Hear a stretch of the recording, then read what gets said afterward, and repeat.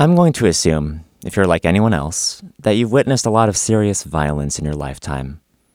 Well, at least on screen. Violence is more prevalent than ever before on TV and film, as it is, of course, in real life. What does that mean for us as a society? How about our youth? That time when most of us were first exposed to these depictions of violence. You're now going to hear a group of young participants retell from memory one of the most violent film scenes they have ever watched and choose if they would play victim, perpetrator, or bystander in the scene, and why. These young people are participants of a film and violence project called Direct Approach, which was initiated by the Danish artist Stine Marie Jacobsen in 2012, and has since traveled to many places around the world as a contemporary anti-violence method. I'll explain to you how the method works after you've heard the participants' cinematic witness reports. During their retellings, there may be some graphic language, but keep in mind that the violence has been altered by their memories. And, as far as spoiler alerts, well, you won't know if they're spoiling the film, because the speakers haven't watched the original film scene again. So there's no guarantee that the scenes will be the same as the original film. Unraveling the memory of a film scene is like unraveling a scene from real life. A film scene recalled from memory invariably consists of different aspects, including the participant's own worldview and their personal identification with the characters involved. So, while all characters appearing in this work are fictitious, any resemblance to real persons, living or dead, is no longer coincidental. Memory is filtered through subjective interpretation, and intrinsically we experience everything alone. It is in the space of solitude that repression can happen. Memory is construction. We collect information from what happened at an event, attempting to remember, based on our knowledge and expectations of the world, as well as our emotional starting point, among other factors. This construction can, if you have a little imagination, transform our recollection into a rather foggy picture. But if you remember new details, you can get more pictures until, put together, they seem like a little movie. It's as if you're imagining something.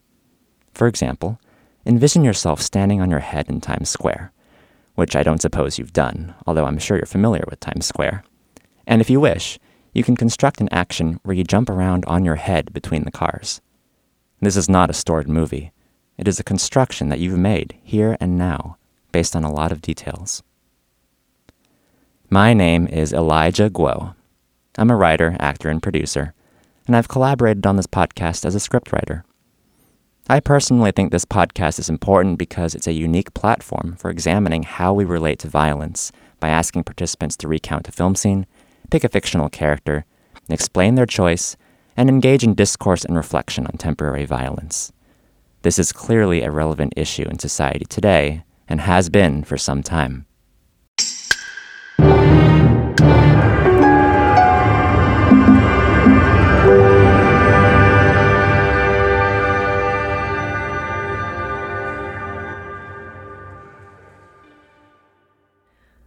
My name is Stine Marie Jacobsen. I'm an artist and educator. I made this project in order to have a platform for sharing our different experiences and understandings of violence without having to share our private stories. It is my hope that by listening to each other and these interviews with an open mind that we can come to a deeper understanding of our own dark sides and how different our sensitivities to violence can be. I encourage you to try the method for yourself. You will now hear a series of interviews where I ask young people specific questions. After the interviews, these questions will be explained in detail and with guidelines. All the Direct Approach participants are asked the same questions to help them recollect a film scene memory. You'll now hear a community organizer and a social worker who works with LGBTQ youth. I have a first question for you, which is, could you tell me a little bit about one of the most violent film scenes that you've ever seen? Which one would that be? Yes, it's been 20 years since I've seen it, but it's a rape scene from Boys Don't Cry. It was a movie starring Hilary Swank, Chloe Sevigny, and I think the original Becky from Roseanne Barr was in it. Otherwise, I don't remember the other actors, but the scene was basically the character that Hilary was playing as Brandon Teena, and he was a transgender man, and a group of men, or maybe two, I don't remember, found out that he was transgender and raped her violently. It was just a very particular scene, and I remember bits and pieces from the movie, but not much. But that one part laid me out. I was pretty devastated. And the ending, too, where ultimately I remember Brandon being murdered and another woman. And yeah, so that was definitely, that's the first scene that comes to mind. And it's been a very long time. And I still, it resonates still. It's, yeah. Before I'm going into how it resonates in you, I'll just stay a little bit within the scene itself. Mm-hmm. Could you go back to it and just tell me with your own words, like how the rape situation happened? Could you explain it to someone who can't see it almost? Yeah, I remember it being outside, and from what my memory is telling me, it was a desolate kind of rural area, and it was against a car or a truck, and there were 2 or 3 men,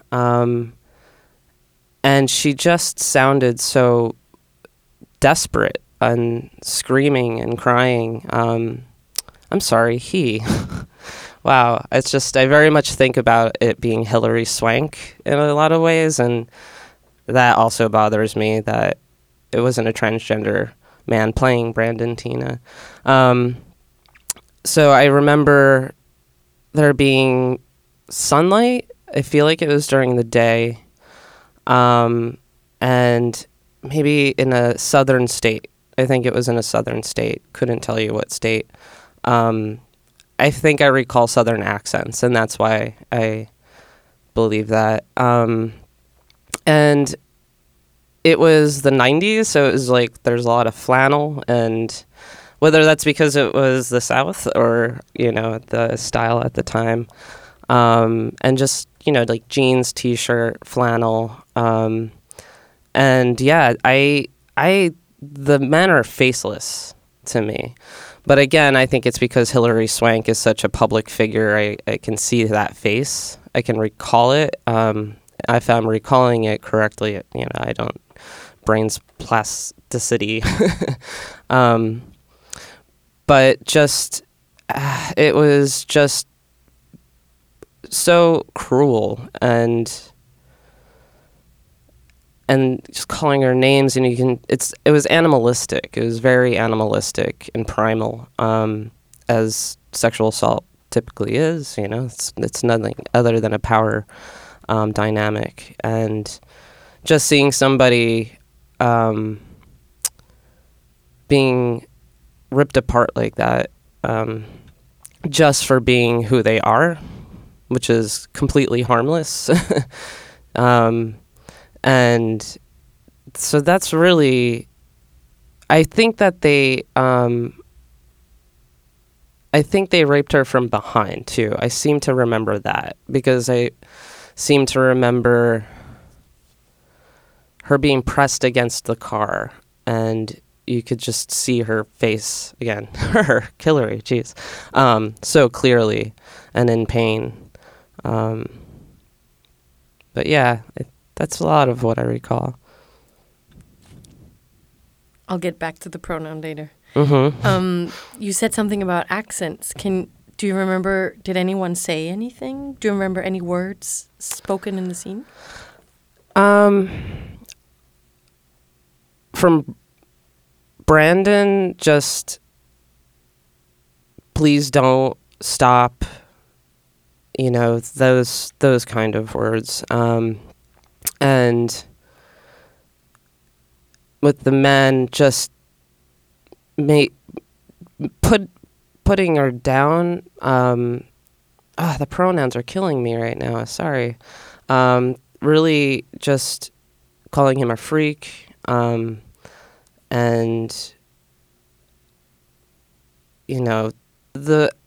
I can only recall words that I typically hear associated with gay individuals or transgender individuals, which is like freak, you're disgusting, words like that.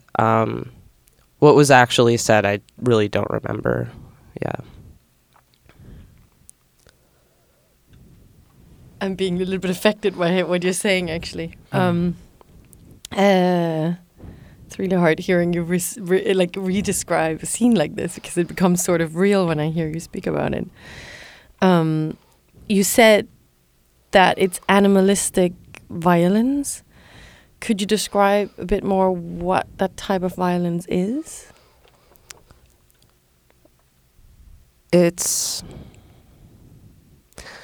I really feel that it's fear-based. I think that it's that kind of violence that comes from fear, the not knowing, and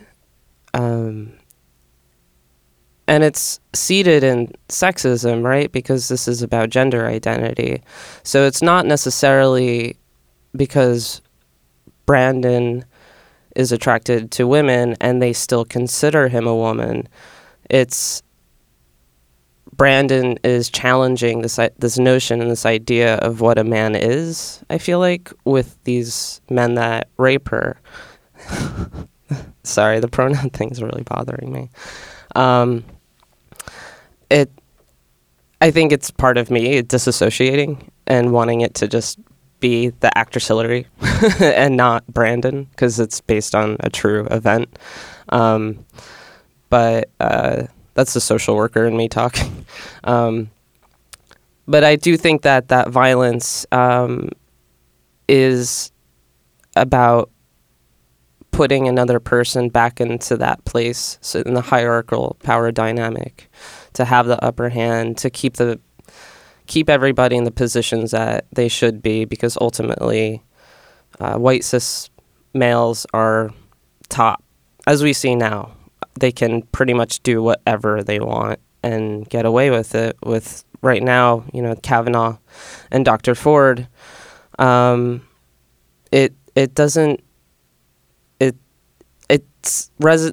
that's such a parallel, because it's sanctioned sexual assault still to this day. This 20 years later from this movie being made that gets an Oscar, and it's like, look how proud we are of ourselves, Hollywood, like addressing this very horrible thing that happened, but there's no progress. It feels like regression right now. And that sexual violence, when I see Kavanaugh, when he was going off at the hearing and he was getting so upset, it's like that looks like rape to me. That's what I remember those men in that scene acting like, that I can do what I want, I can do whatever I want, and because it's a challenge to their own masculinity, it's a challenge to their own position. Yeah, I don't know. I'm going to be a little bit factual about the scene and go back to the scene.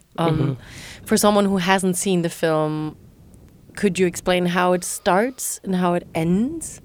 The whole movie? No, the scene. The scene. So how does she get there to the car? Was she somewhere before, or what happens right before and right after this? No, I think what I remember, or what I can glean from the scene that I'm remembering, is that they put Brandon in a car and drove him somewhere. to rape him in an isolated area. And then how it ends, I really don't know. I can't remember if Brandon went to the police, ran to somebody's home, if they put him back in the car. That part I can't remember. I think I just kind of shut my thoughts off right when I hit the actual raping component of the scene, and after that, it's blacked out. I mean, you watched it 20 years ago. I know, yeah. I must say that you still remember so many things also just signals how much it affected you back then. Yeah. Before I go into talking about that, I'd be curious to know, you said it bothered you that the role was not played by a transgender person. Yes. Can you say a little bit more about that? I think we need more transgender representation all across the board, not just in culture and in film, but in the political landscape, which is changing. It is changing, but... Can you explain to the listener who doesn't know what transgender is and how we should go about with pronouns? Could you just take a little... Sure, yeah. So transgender means that the body, the sex that you're assigned at birth doesn't match what you think your identity is, what you know that you are. It's one of the ways that I kind of try to explain it is, if you're right-handed, use your left hand and start to write. It feels wrong. You can get by your whole life writing with your left hand, but it's never going to feel comfortable. It's never going to feel quite right. And that's just a tiny little window into what it means to feel like you're in your wrong body. Now, take that left hand and make it your entire body. And there are neuroscientific studies that do show that there is components of the brain that when a person is transgender and they identify as woman but were born as assigned male, that those brain scans do match what they're saying that they identify with, compared to people that are cis, which means that you identify with the gender that you were assigned at birth with. So, yeah, I mean, it's, for me, because I also work with the community, with the LGBTQ plus community, it's something that I'm around a lot, but when people haven't even met a transgender person, it's really, really difficult, because gender is a social construction that is very much infused into, well, just everything. Everything's gendered. So, yeah, it's really just your gender identity, which is completely separate from your sexual orientation, and people forget that too. If you could have if you could paint the perfect society, how would you like people to use pronouns with each other? I think that everybody should honor each other's pronouns. It's tricky, right? It's we have our implicit biases.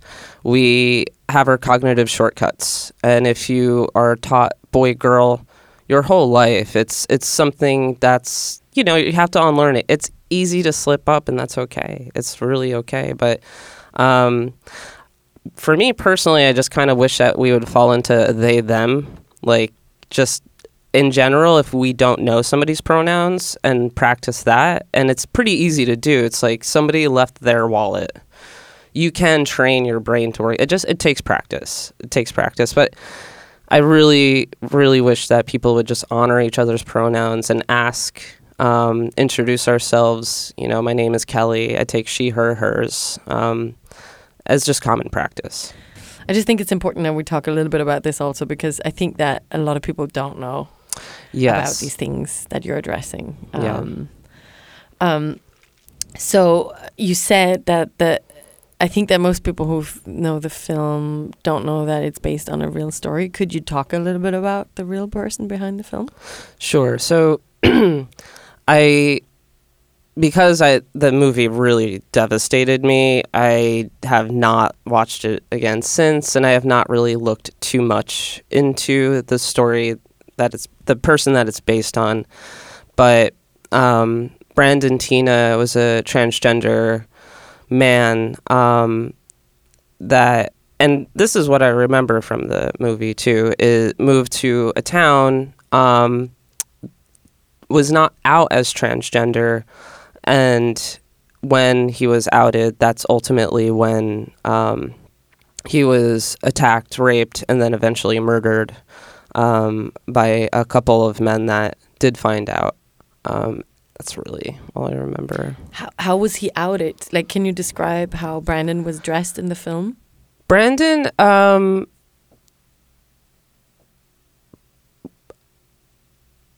passed. I think that was he passed enough that people had made that assumption that he was male. I think what happened, because I remember the relationship with Chloe Sevigny. I don't remember the real person's name, because Chloe found out because they fell in love, and Brandon ultimately, had to disclose, I'm transgender. And once that happened, I don't remember how, but the other woman that was murdered at the end, I feel like they outed Brandon and word got around, but I don't really remember. So I do remember he just lived in life as a man, with the ultimate disclosure coming to pass when he was in that relationship with the other woman. And I believe that she accepted it. She fell in love with Brandon, and I remember them staying together. It was just kind of some, a forbidden love movie. Why did the film stay so deeply in you? Like, why do you remember it so well? Well, when I saw it, it was really late at night. I was either 17 or 18. I don't remember what time of year it came out. And I saw it on TV very late, and I was alone. What I remember is I saw Brandon, and I was like, whoa, cool. It's a queer movie, and I was a queer kid. And so it's just, queer kids are hungry for that kind of media. It's just, I did not know what I was about to see. I had no knowledge of what it was about. And when it unfolded, and after the ending, the devastating ending with Brandon being murdered and the other woman, I remember just being laid out. I was just completely laid out. And at that time, I was very much struggling with my identity. What resonated with me a lot was I was always so scared that people would attack me or assault me if I was too butch, because I was bullied profusely. I came out at a very, very young age and didn't know. I was naive. I was very naive. And when I saw that movie, what it basically told me was fem it up and be invisible, be quiet, just don't bring attention to yourself. It was, I think it's because it was set outside of myself. It wasn't in reality where, your instincts kick in and everything. It was this cinematic, like, film, this drama, the sensationalization of the assault on the LGBTQ community, and I think it really was one of the LGBTQ films that we were so used to. It was always tragedy. And I shudder to think about all the other individuals that saw that movie and how it had that effect on them too, including all the other devastating, tragic LGBTQ movies that really tell you, you know, this could happen to you too, and then it's congratulated. It's at ceremonies. Hilary Swank's getting an Oscar, and you know they're self-congratulating themselves, and it's a real person. It's an actual individual that was raped and murdered, and that is really common in the transgender community. It's incredibly common to a degree that we don't even know, because many victims are misgendered. What do you mean? So the murder rate for the transgender community is staggering. So 1 out of 18,000 of the general U.S. population is susceptible to murder. 1 out of 12 transgender individuals are susceptible to murder. And 1 out of 8 women of color, transgender individuals, are susceptible to murder. And it's a staggering statistic, but we don't know, because a lot of times when transgender individuals are found dead, the police and forensics will just gender themselves. They don't honor. If they presented, they might not have had their ID changed, and even if they did have their ID changed, I've heard of, you know, the reports still being submitted with the gender that they decide on, you know, not the murder victim. So yeah, so we don't know. The numbers are definitely higher than that, but that's what we can glean from statistics and reports. I don't want to ask you the third question. No. But I'm going to do it anyway. So we've been talking about a film scene, and imagine that we would re-film this scene with you in it. Mm-hmm. Who would you play? Would you play the victim, the perpetrator, or the bystander? If there's a bystander, but there wasn't, right? There was no bystander, but I certainly felt like one when I watched it. And in many ways, it kind of turned me into a bystander to myself. You know, I mean, I had other experiences that created that dynamic, but I think that as a bystander, what could I have done? I mean, if I tried to stop it, I mean, all I could really do is maybe like scream and yell for help, but I wouldn't be able to overpower these men. I think that's all I could really do, would be have to try to get help. Definitely wouldn't want to be the perpetrator or the victim. And yeah, I feel like just I'd have to choose the bystander out of the dynamic. Maybe one of them was a bystander of the boys, or I don't know. Yeah, I don't know. I mean, if that were the case, then maybe that would give even more power to the bystander to intervene, or actually report it as a bystander. I don't know if it was reported. I really have not looked into anything other than the name of the victim, because it's just horrifying memory to me. Yeah. I'm going to be a bit tricky, but if you really had to choose to play perpetrator or victim, who would you choose? I mean, this is going to be a bit heavy, but I think I would be the victim because I have been the victim and I've overcome it. I would not want to inflict that pain onto somebody, but I've been able to take what I've been through and turn it into positivity. It's a lot of what I've went through has influenced what I do for a living. I really worked hard to become the person that I needed when I was younger, and working with LGBTQ youth. And a lot of it stems from the assault and the bullying and all the strife that came from being a part of being gay. Yeah. So, I mean, if it had to be between the two, definitely victim. Like, I wouldn't even think twice.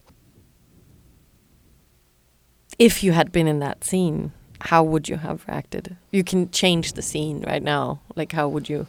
You said running away, but what can we do if we are ever in that situation, in that violent situation where somebody's assaulting us? I would hope that I could disassociate and not be as present as those men wanted him to be. What do you mean? It's about evoking pain from another person. So I would hope that I would be able to just shut off and push through and not give the satisfaction of them knowing just how much pain is being inflicted. I don't know. I'm curious as to where their minds go when men rape. It's just so animalistic again, you know? It's just, are they thinking about their prey's reaction? So I don't know. But I think I would, if I could revisit it, you know, and if I was in the situation that I was in, I would hope that I would do what I've done, which is work on healing and work towards creating as many resources and support for people that are incredibly susceptible to sexual violence. Yeah. So it's 20 years ago since you watched the film. What if, so you were 16, 17? What if 16, 17-year-olds now are watching films that are similarly provoking them? What should we do? Yeah. It's because there are still those tragedy, you know, the tragic LGBTQ stories are still out there. And, you know, and a lot of people, I know my youth, they rewatch things that are old because there's a lack of access or a lack of numbers of LGBTQ films or movies or culture. So what I would advise somebody that's 16, 17, teenager, don't watch it. Don't watch Boys Don't Cry. I don't think it helps anything. I think that it sensationalizes what happened to Brandon Teena. What I think you should do is perhaps just do some research about Brandon Teena himself. What happened to... You could do this for me, too, because I can't still. Find out what happened to the people that raped him and murdered him. What was he doing? What did we lose? Was he a musician? I don't remember. What was some of the hopes and dreams that he had? What did we lose is what I think is important. And yeah, I think that's the better route to go. Just don't watch the movie. Just don't. It's just rough and not necessary. I think it's just not necessary.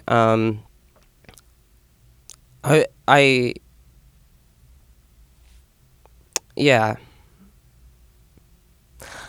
I have a feeling that even though there was a film that won Oscars that told this story, told Brandon Teena's story, I wonder how truthful it was. And also,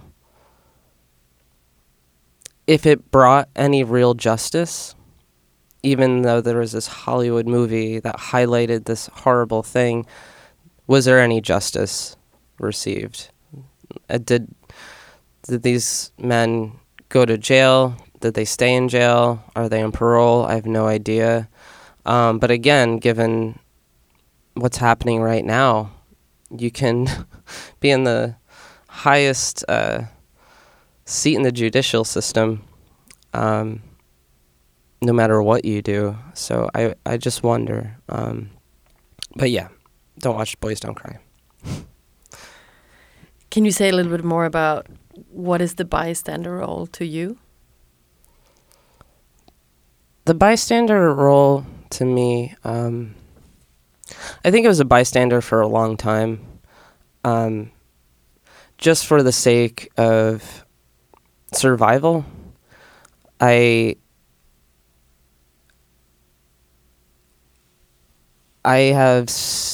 know people that have gone through this. I've gone through this and have kept silent, because, well, we're kind of told to be silent, and we're given examples constantly to be silent because there's a backlash, or you're going to be even further targeted. And what happened when I was a teenager was, when I came out, I was constantly hustling, trying to get by, and would try to be as small and quiet and invisible as possible. And therefore, a lot of things that I witnessed and went through were not reported. And in that case, I was very much a bystander. Someone in your situation with the similar story today, what should they do? How do they deal with it? Well, when I was young, I didn't know how to ask for help. I still struggle with it to this day. I didn't know how to ask for help because I was raised in a household where you take care of yourself. It was a very neglectful household. And then when I was in school and I was being outwardly bullied, teachers wouldn't intervene. There was a lot of teachers, and I know this today still, are very homophobic, and they're also kind of on the bullies team. But oddly, I do remember a couple of teachers that I did trust. One being the football coach, which is interesting. He had a handlebar mustache, and not ironically, he wasn't like a hipster. He had this handlebar mustache and was just this really, really sweet, loud, funny guy. And I was not a gym person. I didn't play sports. I figured out ways to sleep during gym class.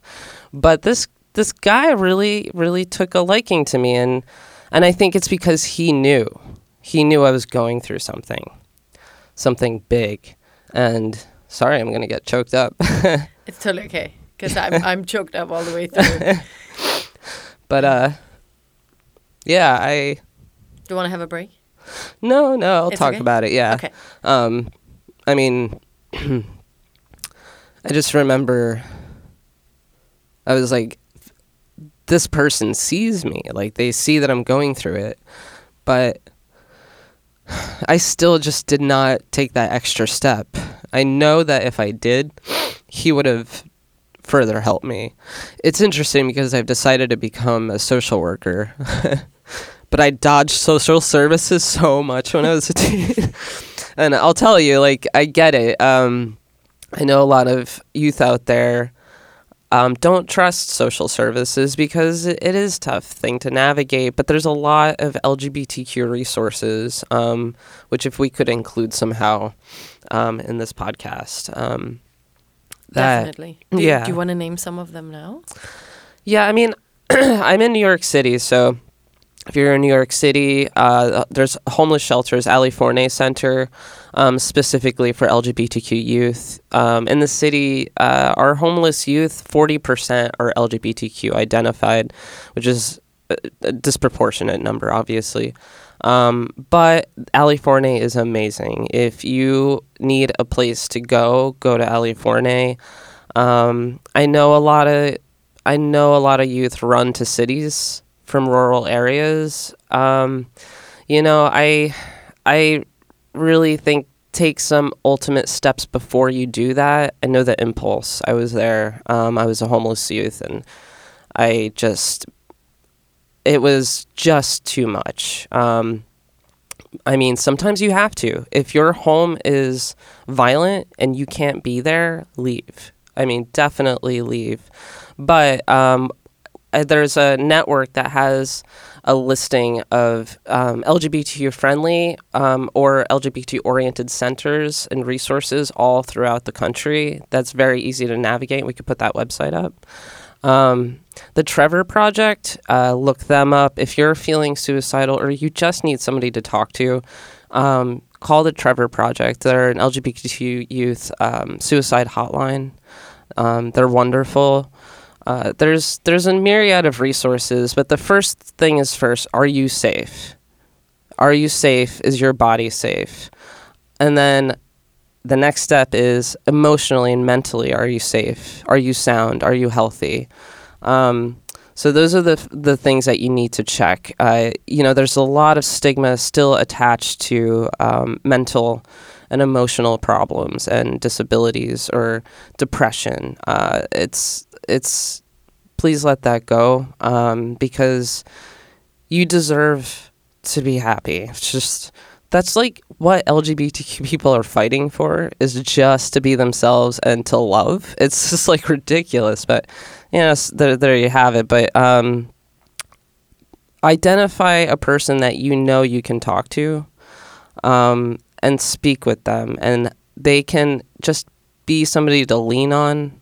I had the football coach that I totally didn't ask for a lot of help, but it's just, if I did, I know that he would have helped me a lot. So take my advice. And I mean, you're teenagers, and when you see bullshit.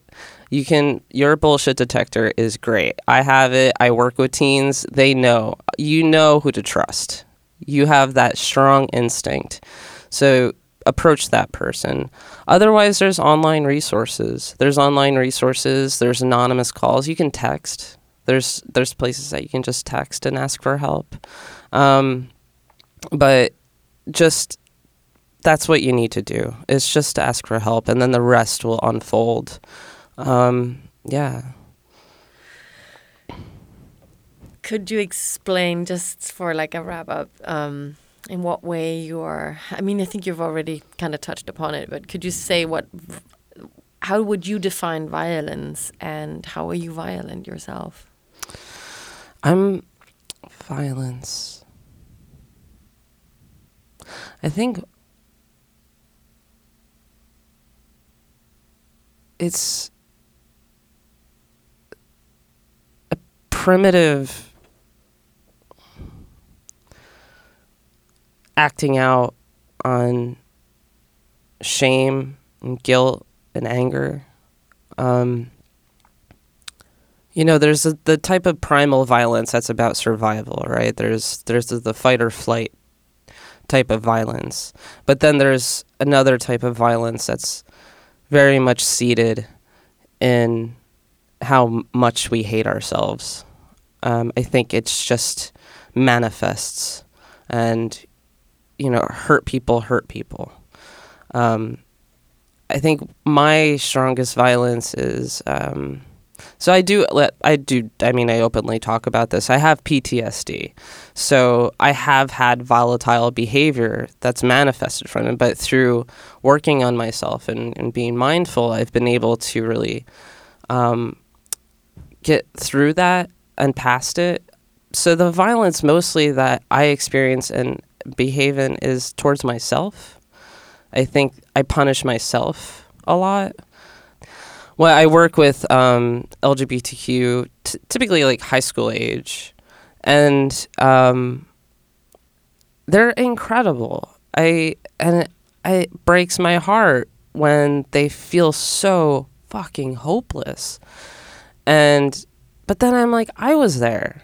I remember that. If I'm recalling Boys Don't Cry from 20 years and that devastating feeling, it was 2 o'clock in the morning. I watched a movie. No, it was much more than that. It was, and so they're receiving those messages. But the thing is, that's different, is that they have so many things getting thrown at them. The internet, that's a huge component of where they're receiving their bullying. and it's just in their face nonstop, and they're feeling it in school. Schools are still not checking hurtful language, not checking the bullying.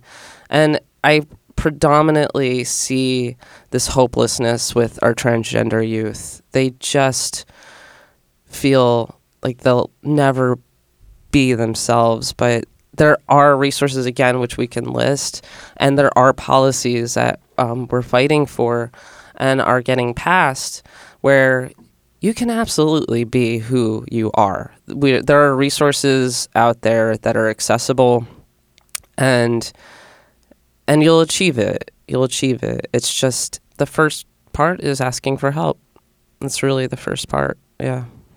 One more question. Mm-hmm. What's the role and responsibility, kind of planted that, for the teacher?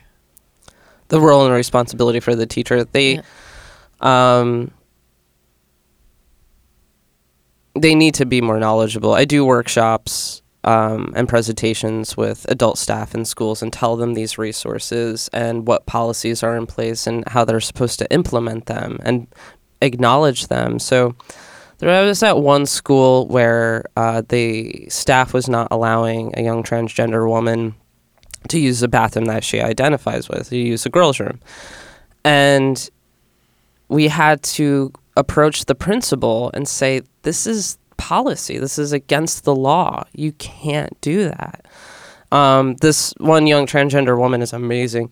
She was just like, I'm not taking it. She was bold. She fought for... So she paved the way for a lot of other transgender students to kind of come out and be visible. And she fought to get in the girls' volleyball team. I mean, she really pushed and was such a rock star. But I'm like, but we're New York City. If New York City isn't doing this, like, what's going on out there? You know? I mean, it's just heartbreaking. We have such a long way to go. But, I mean, we really are fighting, and the visibility of the transgender community is expanding. And, you know, people are like, there's more transgender people. It's like, no, they're just coming out finally. You know, they're finally visible, and they've been here the whole time. I know transgender individuals are coming out much later.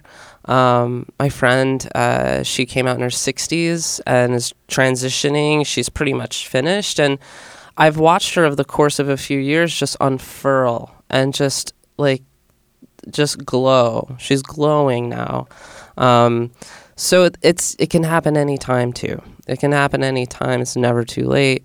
But, you know, I think if we have schools and teachers, right? I mean, if it's not happening at home, at least we can do it in our schools. If we're in the position of wanting to support, educate, and, you know, have our youth just flourish, then we have to make sure that it's an environment that they can do that, and that includes gender identity and sexual orientation. There was a study in Canada that showed that just the existence of a GSA, a Gender Sexuality Alliance Club, in your school reduced the suicide rate by over 50% among heterosexual men. So just having a GSA exist in your school affects everybody, absolutely everybody, including the heterosexual men. They don't even know that there's a GSA half the time, you know, like they don't know, but it changes the landscape of the school and what it means to have healthy relationships, what it means to be healthy with sex and who you are and your identity. So if there's a teacher out there listening or a student in a school listening and there's not a GSA in your school, start one. It's policy that if a school has extracurricular activities after school that aren't in the curriculum, you can have a GSA. It's law. I know it's hard to start one sometimes. Just start with that. If you're out there listening and you don't feel comfortable at home, maybe you can affect change in your school. And and that really helps everybody. Last question. What does GSA stand for the listener who doesn't know what GSA is? Right. So now we call them Gender Sexuality Alliance Clubs. But originally, and some schools still call them Gay Straight Alliance. So they were clubs to, just to create that kind of safe space for LGBTQ youth and allies to come together and share resources, kind of understand more of what LGBTQ means, start campaigns, awareness campaigns. They do so many different things. Cool. I don't have any more questions. I'm just like moved, and I'm kind of happy it went like somewhere else in the end. I think it's so fucking strong. Do you think that there's something we missed? I think it's incredibly strong. Right? Oh, thanks. Thank you so much. I really think that you're gonna matter for people. All the speakers were asked the same questions to help them recollect their film scenes from memory. Here are the questions, along with some guidelines on how to properly utilize them. 1. What is the most violent film scene that you've ever watched? 2. Tell me more. This may include more detailed questions, such as, how does the scene begin and end? What time of day did the scene take place? In what sort of setting did it take place? What did the perpetrator, victim, and bystander look like? How did the perpetrator, victim, and bystander move? What were they wearing? How did they look, including age, hair, eye color, etc.? What do you remember about sound effects and soundtrack? Do you remember any specific words spoken in the scene? What other details do you remember? What happened next? This last follow-up is particularly useful because even if, as an interviewer, you think that the whole film scene has been described in ample detail, such questions may prompt the participant to remember more about the scene. By asking them what happened next, they may believe that something else happened. 3. If you had to play the victim, perpetrator, or bystander, which role would you choose? 4. Why? The participant's insertion into and interaction with their film scene is a crucial part of the direct approach practice, because it allows them to engage with their memory of this act of violence in a proactive and perhaps reformative manner. It may allow them to find the inner truth, meaning, or relevance of the scene to their own life. 5. Would you act the same way if you were in that situation? This may include more detailed questions, such as, when and with whom did you watch the film scene? What made you watch the whole film scene? Would you watch it again? In what way are you violent as a person? Can you say something positive about violence? Most people answer that they are not violent in any way, but the project invites them to reflect on this. Also, to say something positive about violence is to define when you think it is okay to use violence. This is a very important question for all of us to consider and discuss the answer to. 6. Does the violence depicted reflect society today? If yes, how? If no, why not? This question is an effective way to expand their interaction with the scene into a broader worldview. However, they will arrive at this point most effectively only after having first delved into their personal relationship to the scene via the previous questions. Some guidelines for when you set up the interview are to make sure the participants do not try to depict with 100% accuracy the film scene that the interview is about, simply in order to give a better interview. Remind the speakers that the conversation is public. It can be very personal to talk about violent experiences and opinions, and participants can very easily share private stories. This project offers the film scene as a protective shield. The interviewers should never interrupt the participants. Be a patient and accepting listener.